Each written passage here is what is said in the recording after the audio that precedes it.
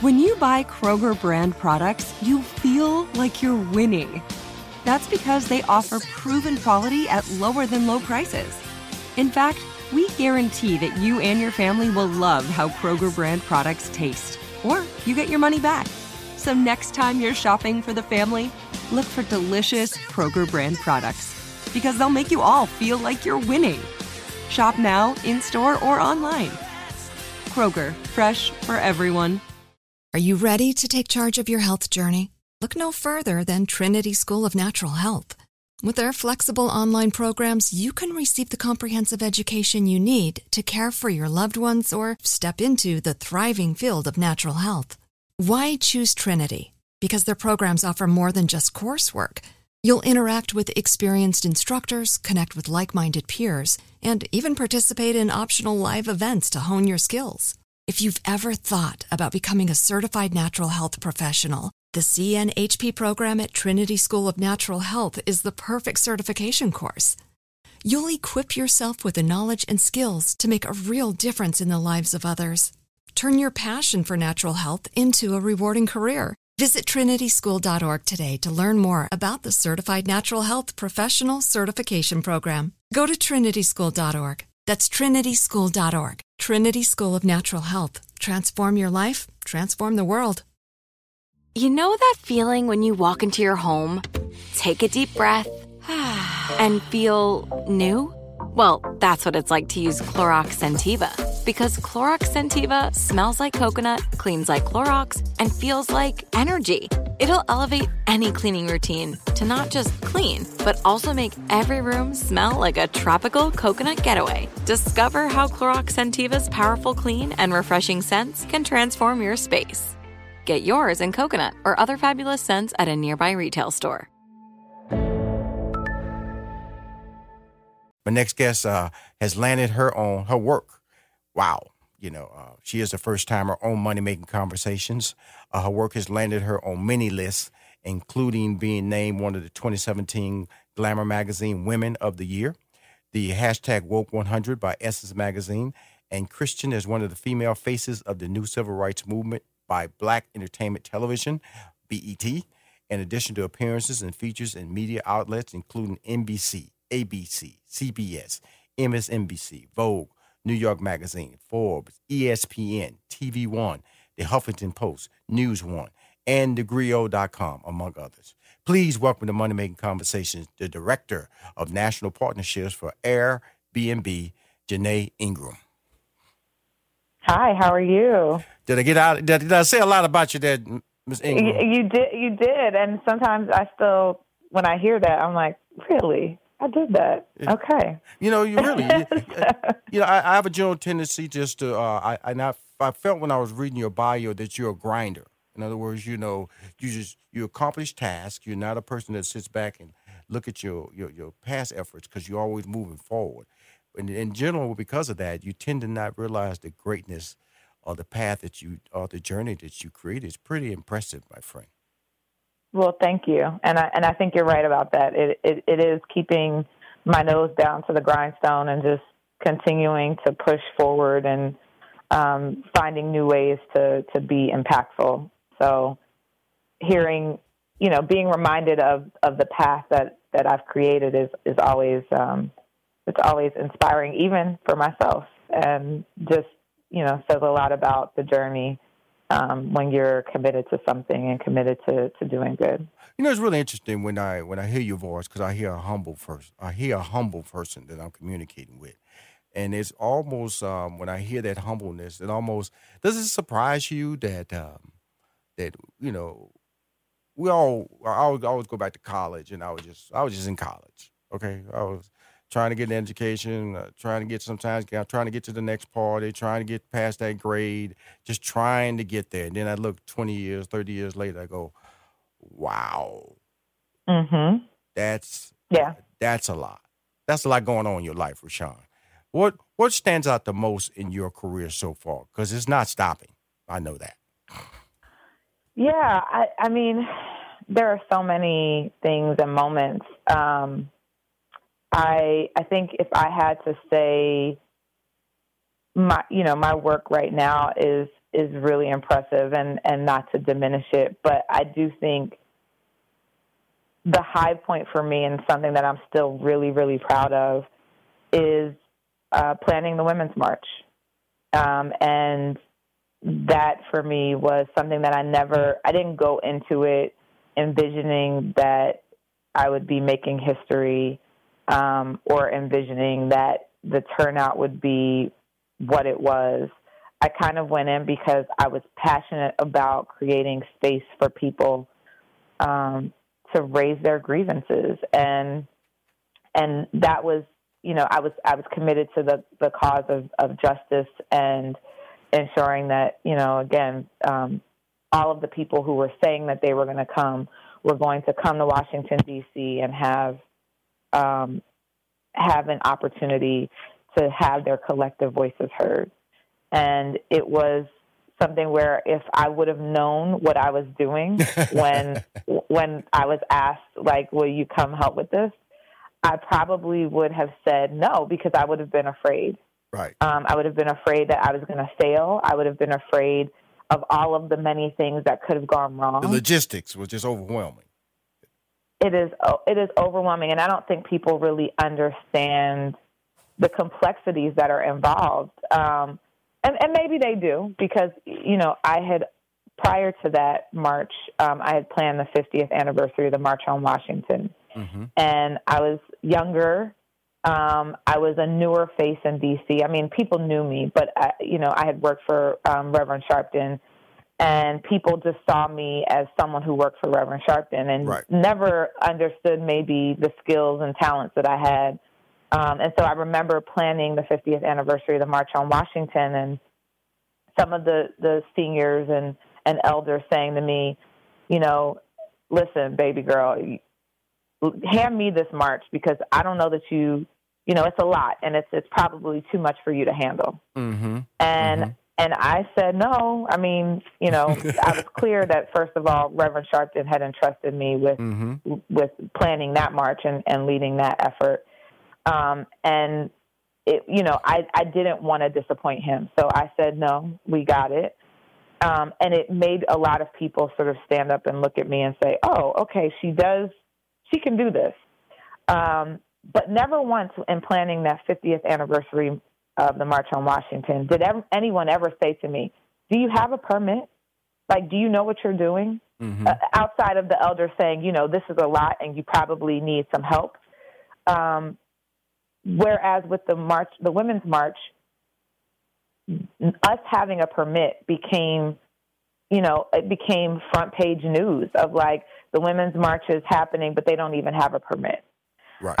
And folks don't understand, like, what the permitting process is. I had done it a lot. And so for me, it was like, okay, I know this process and I know what we're going to have to go through and I know what it takes to get a permit. But it became sort of a spectacle. And I think overcoming all of the naysayers, people who said the Women's March is not going to happen because they don't have a permit. The Women's March, it's going to flop. It's, people won't show up. All of the things that the naysayers were saying. But that does come across, the whole, I go all the way back to the Million Man March, that was the ultimate naysayer that why would they come and what was the general purpose? And so, but it is, all you do, you put the tools in place. That's what you did. And then they came. Let's walk you through the process of, because you kind of get aware about the buses that are coming, the hotels that are being booked up, the airlines that are going to have difficulty coming in or being booked. You start getting the little signs, that, okay, something's happening here. And so when did that tingle really run up your back going, my God, it's happening. It's really, really happening. I mean, I think it sort of happened along the way. So when we planned the Women's March collectively, there were a lot of moving pieces, and but I really owned the piece that was what people showed up and experienced, specifically in D.C., and then with touch points and connections with all of the marches across the country. And so, like, helping folks with logistics in different parts of the country. But it happened, we started planning 2 months before the march happened. Right. And in those 2 months, you also had 4 holidays. You had Thanksgiving, Christmas, New Year's Eve, and King Day. Right. And so a lot of people were taking off, enjoying vacations. And to be honest, I did take a vacation, even in the midst of all of the march planning. And that was because of the experience that I had doing Absolutely. it. But absolutely. Yeah, but a lot of it was, ongoing. So when I signed on, it was like, okay, 100,000 people are going to show up to this march. Mm-hmm. And that was really through a Facebook post. So Facebook posts, I mean, it's kind of like, yeah, you say you're going to come, but are you really going to come? And then as we started to get bus numbers and as we started to get, flight numbers, I think it really didn't hit me until maybe the week of the march, quite frankly. Right. Well, it's really, I bring up this story because we're about to go back to actually why I brought you on the show. But I think, in other words, when you say, when you have a title like Director of National Partnerships for Airbnb, how do you get there? Because we're talking about a company that deals with millions of people around the world and being able to associate not only activities that are planned, but also housing situations. So you have to have a global scope. Also, can't be intimidated by numbers. Have to believe that your vision can come in place. So I've set the stage. You know who she is. When we come back, we're going to have more detail about, because I travel a lot, and a lot of my staff have stayed in a lot of your facilities, and we'll be right back with more with Janae Ingram on Money Making Conversations. Okay, cool. You're listening to Money Making Conversations, and just a continuation of a great interview I'm having with Janae Ingram. She's the Director of National Partnerships for Airbnb.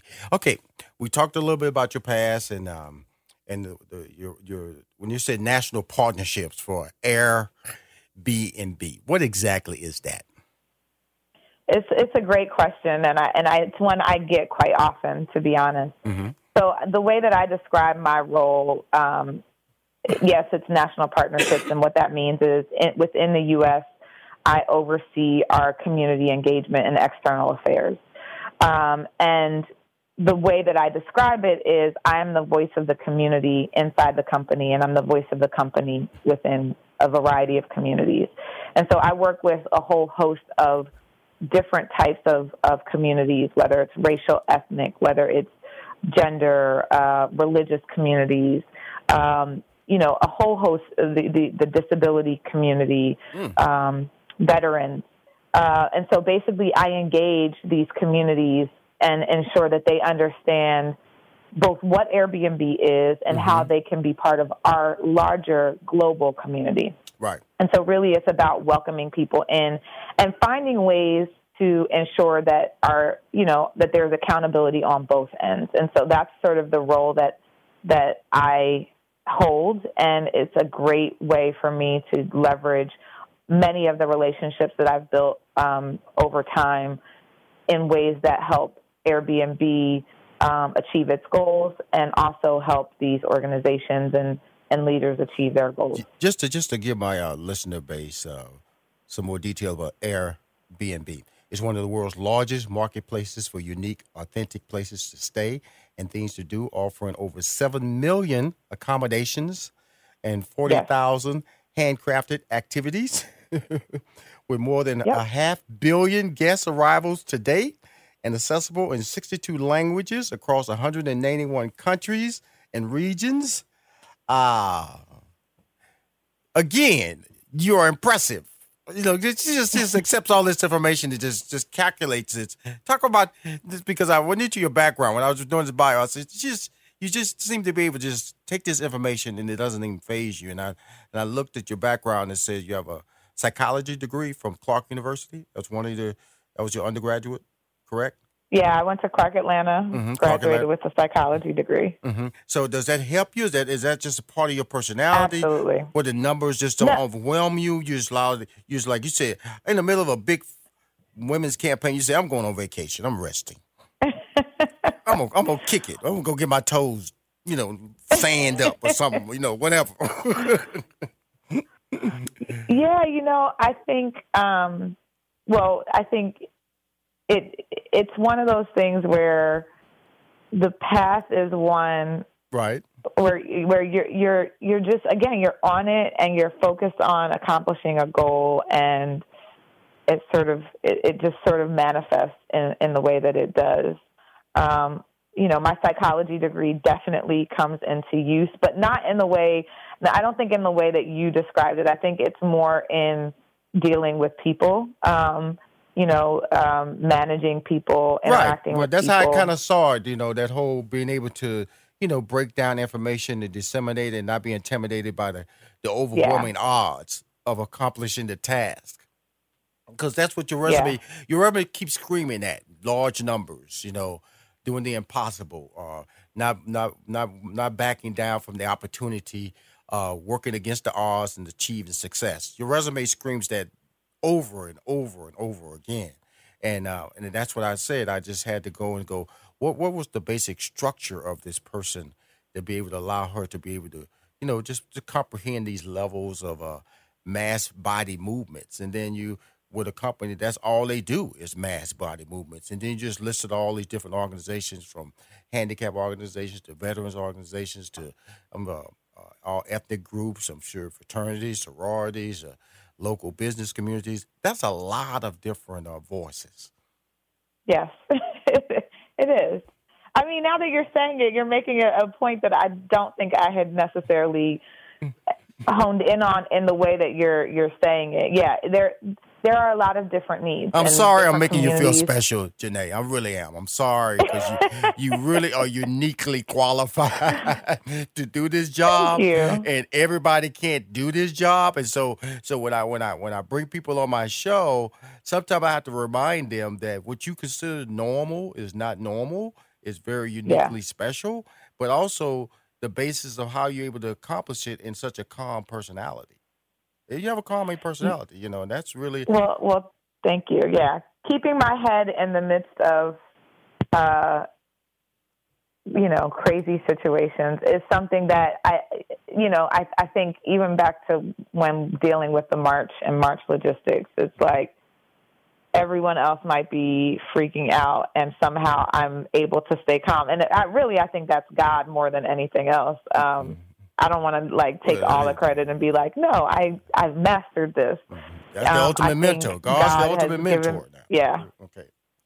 Giving me a calming sort of presence, or the ability to stay focused on the goal, even as, you're hitting obstacles and roadblocks sometimes, and just knowing that you're going to navigate through them or around them, or there will be a way for the situation to work itself out. And so it's that trust and that faith that allows me to, I guess, sometimes keep going. It doesn't mean I don't have meltdowns, because of course I'm human.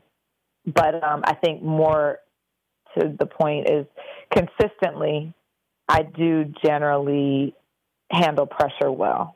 Absolutely. Absolutely. Let's stop stating the obvious now. Now she gonna just say, I do handle pressure kind of well, Rashawn. Really, when you make me think about everything I'm doing now, you're probably doing 5 things talking to me right now. Probably pointing at somebody.